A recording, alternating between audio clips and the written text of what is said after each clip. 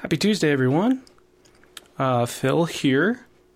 Welcome to our first Tuesday in this new COVID-19 reality where we can't physically meet together.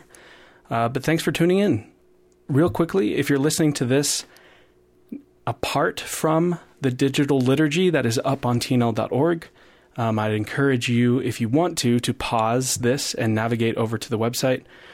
Basically, I've put together a service for you to walk through, complete with Spotify or YouTube playlists with the songs that we would have sang together tonight. There's some prayers that we would have prayed together tonight and a few other things along with the talk.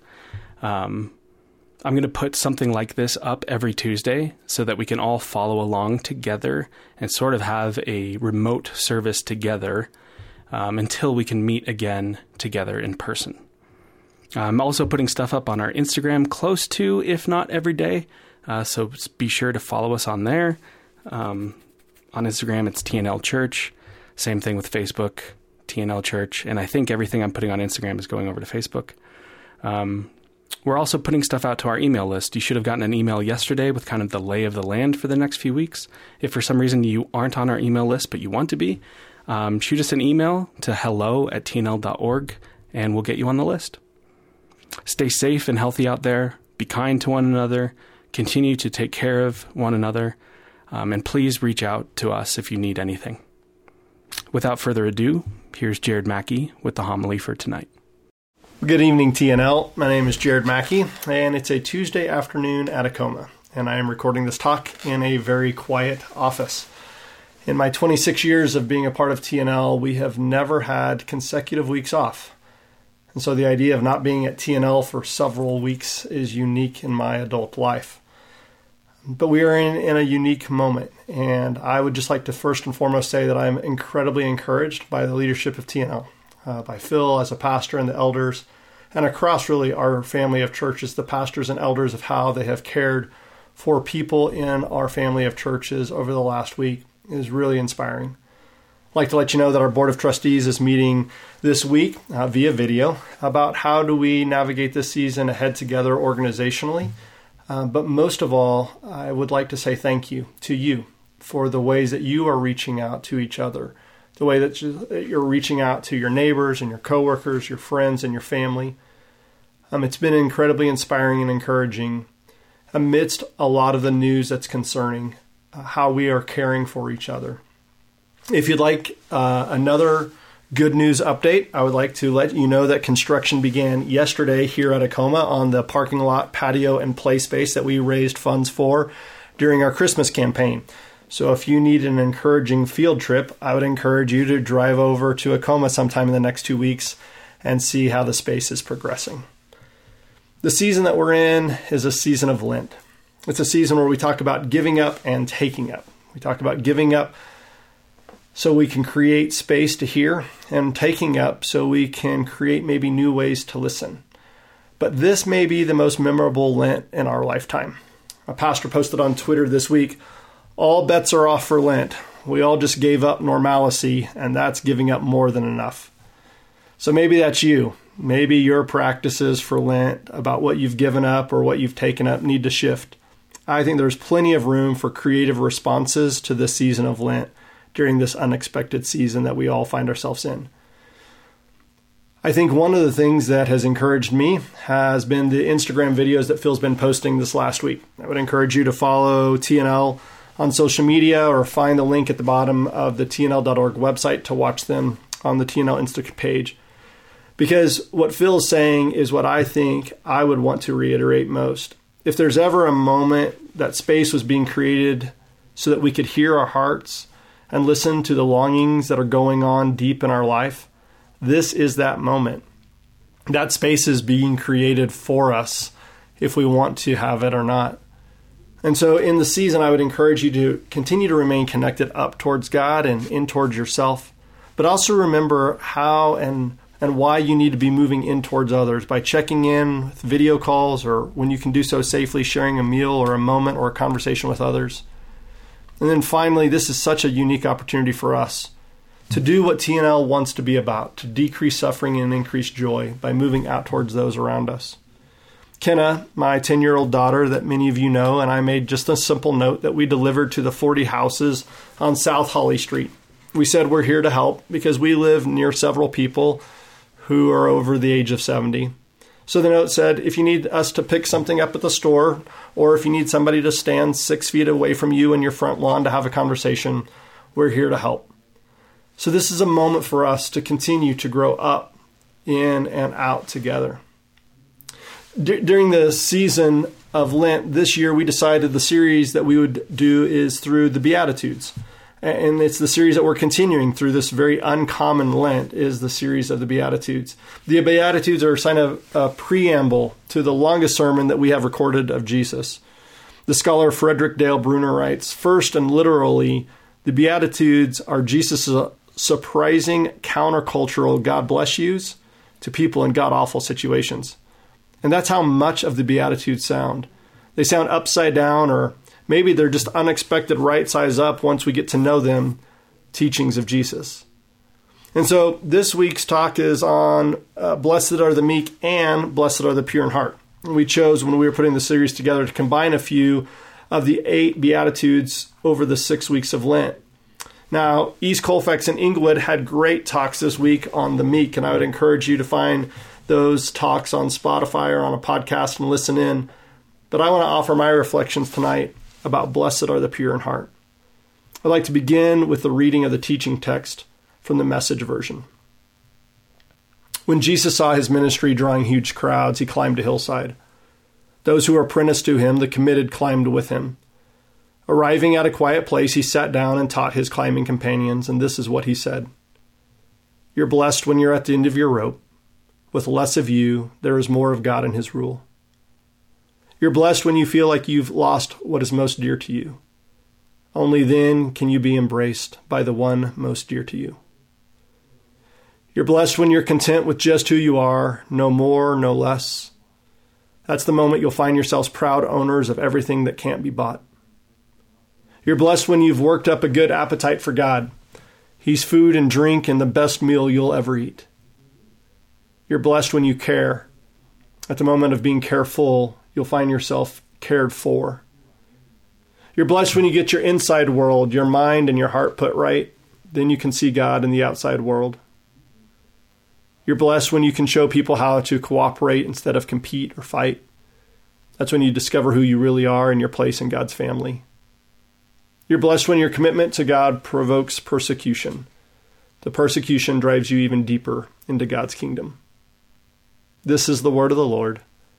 Thanks be to God. So take a moment and take a deep breath. Whatever faith or doubt you're feeling in this moment as you listen in, ask for God to speak and ask for the courage and grace to respond. Blessed are the pure in heart, for they will see God. I'm not sure how that sounded to the original audience. There's 2 parts that this complex proclamation from Jesus makes that I think they may have been as confused as we are. What does it mean to be pure in heart? And what does it mean to see God? Well, let's take the first one. What does it mean to be pure in heart?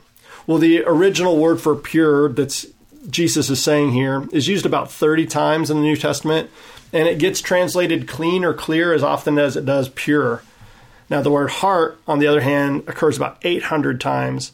And to be clear, it's never about that blood-pumping organ, but it's about our center of being. So my guess is that when people heard, blessed are the pure in heart, they were as curious and maybe as confused as we are. Now, purity was an ingrained part of their religious practice. To be pure, or to be clean, or to be clear was the reason why the Pharisees, those religious rulers, had created so many extra rules and regulations around their religion. Purity was something that you managed and you mandated externally with laws and codes and rules.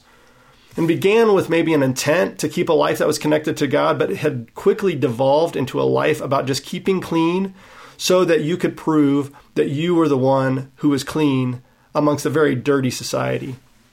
Well, that idea of purity has managed and mandated other people's externalized spirituality, has woven its way through every community that's ever tried to follow the way of Jesus over all the centuries. It seems that there is this always opposite but equal way to find yourself lost from the love of God. I think of the story that Jesus tells in Luke 15 that we often call the parable of the prodigal son, but really it's about two lost sons. That for every person who is the younger sibling who's rebellious and reckless, there's an older sibling who's religious and self-righteous, and if we're honest, both are lost. Both need the Father's love, and the most inspiring thing is that the Father comes looking for both. Well, one of the ways that I got lost from the love of God was about purity. It was about following rules to manage immorality. I participated and promoted, and in many ways maybe was the poster child for what was called the purity culture. Now, for those who didn't grow up in the same section of Christianity that I did, let me try to explain. There was a movement in the evangelical church in the 80s and 90s about sexual purity called True Love Waits. It was informed by the sexual revolution of the 70s. It was probably somewhat informed by the AIDS epidemic and about abortion and Roe versus Wade. But I think underneath it all, it was an old script. It was an old script that was getting reused about externalizing our morality and specifically around teenage sexuality. To my knowledge, there was never a 40-year-old participating in True Love Waits. The movement had all the trappings of a popular church program. There was a chart, and then there was the pocket-sized chart that you carried with you about how far was too far. There was a ceremony that you participated in and maybe even rings that you wore, like a wedding ring, except that you weren't getting married. You were just making a lot of public announcements about how you were waiting for marriage to have sexual intercourse. And looking back, it's such an odd thing to have participated in because it may have begun with pure motives, but it quickly became full of pretentiousness and self-righteousness. And it was a way to announce how your purity, your spirituality, and your sexuality was somewhat superior to everybody else. It could have almost been comic except for the scars that it left on so many, including me. I followed all the rules externally. I kept the chart. But my heart developed relational patterns of unhealth. I developed a deep sexual insecurity, and I think I covered it all with this thin veneer that I was pure. I ended up writing an article years later for a friend's magazine called I Waited. And it was talking about all the ways that I had waited externally to have sex in marriage. But at the end of the day, my heart was not pure. The focus had been all about me, my behavior, and I had become so self-consumed that I was unable to see God. It was the exact opposite of what Jesus was saying is, blessed are the pure in heart, for they will see God. My heart wasn't pure, and I was unable to see God. Now, the reality is that none of us can make ourselves pure by externalizing our morality or modifying our behavior or anybody else's. See, I believe that Scripture clearly teaches that a clean heart, a clear heart, a pure heart comes from God. David, that poet king of Israel, wrote, "Create in me a pure heart, O God, and renew a steadfast spirit within me." It's in Psalm 51:10, if you'd like to look it up later. I believe to be pure in heart is to have a posture of asking God to form and transform our hearts, to form and transform the way that we see Him, that we see ourselves, and that we see each other. See, our responsibility is to create this space, but God does the purifying, the cleaning, and the clearing. So, in the practice and process of God creating a pure heart, I believe this is what Jesus was talking about, is then we will see God. But what does it mean to see God? Well, this coming weekend, I had scheduled to be on a silent retreat at Sacred Heart in Sedalia. For the last 4 years during Lent, I've spent 3 days in silence listening to Father Vince. Father Vince, as many of you have heard me tell stories about him, is an 86-year-old Jesuit priest that I've had the opportunity to listen and learn from over the last several years. I remember the first time I was on a retreat with Father Vince, and he said 2 quotes that have formed so much of my thought and practice over the last few years. His first statement was, "The soul is dyed with the color of your thoughts." It's a quote from Marcus Aurelius, the Roman emperor, one of the characters in the movie Gladiator, which, by the way, if you're looking to add to your quarantine collection of inspiring movies, put Gladiator on the list. What did he mean? The soul is dyed with the color of your thoughts. Well, I think what Father Vince helped me understand is so much of what had gone on and what I had believed had formed my soul of who I had become. So Father Vince followed up with a second line, a second quote that's been incredibly important to me, and he says, "The world is dyed with the color of your soul." See, the color of my soul was a dark hue, as my thoughts after my marriage ended 7 years ago and things professionally here at TNL were incredibly difficult, and mostly the color of my soul was formed by shame and insecurity. I had managed my morality over the years. I had followed the rules, but that did not create in me thoughts that formed my soul to see myself as the beloved child of God. No, that came through severe mercy and relentless grace. But I believe the way that my thoughts now operate, the color of my soul, and the way I see the world has fundamentally changed because of slow, quiet, patient work of my heart being cleaned and cleared and purified by God's love and grace. In the last conversation Jesus has with his friends and followers, he restates the truth about seeing God. John writes down Jesus' words in John 14:19. Jesus says, "The world will not see me, but you will see me." He's telling those that he loves they'll continue to see God at work even when the world does not. He's telling them once again that you're blessed when your heart has been cleaned out and purified by God. And to be clear, purifying is a patient and a painful process. But it is an invitation to see God, our loving Father, our gracious King, our Creator, and our Redeemer. Blessed are the pure in heart, for they will see God. Whereas the message says, you're blessed when you get your inside world, your heart and your mind put right. Well, the only edit that I would humbly make to the message version would be to reframe who's putting your inside world right. I believe it's our work to make the space, but it's God's work to purify our heart. So I'd like to suggest humbly that it could read, you're blessed when your inside world, your mind and your heart are put right. Then you can see God in the outside world.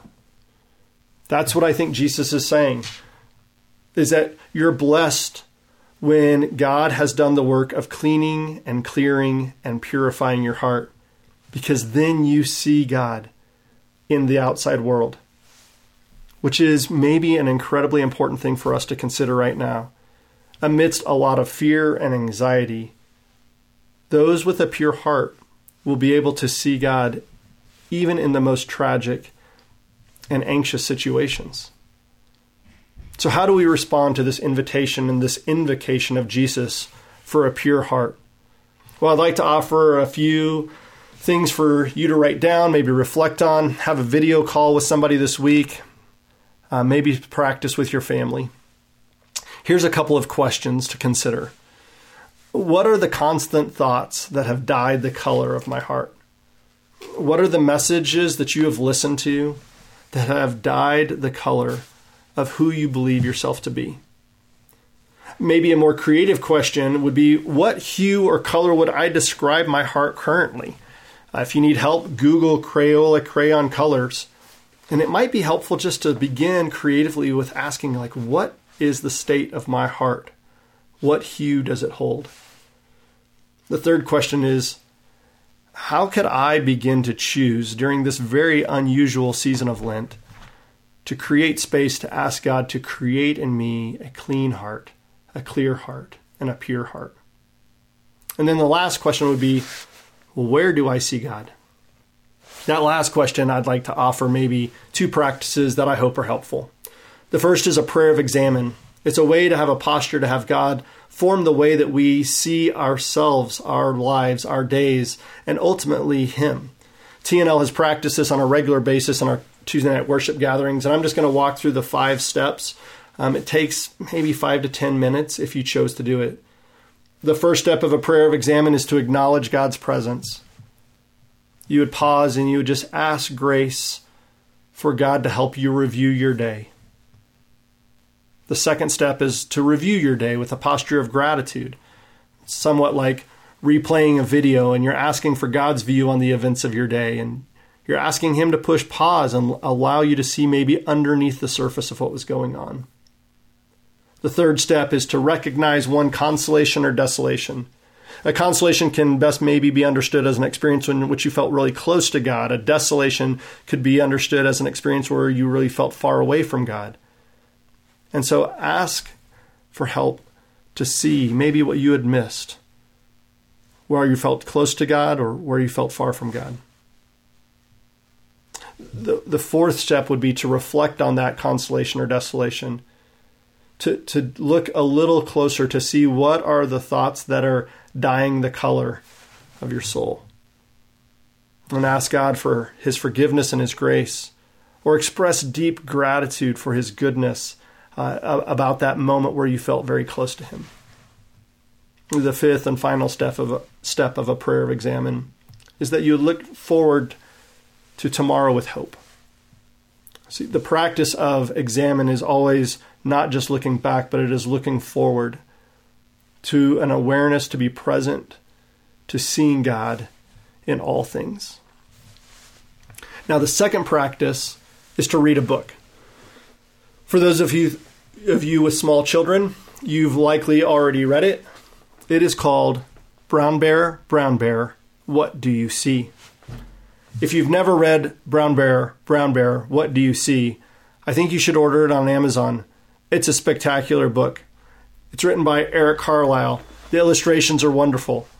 But it's asking a question that we love to ask when we're children, and then we too often wear tired of asking as we grow older.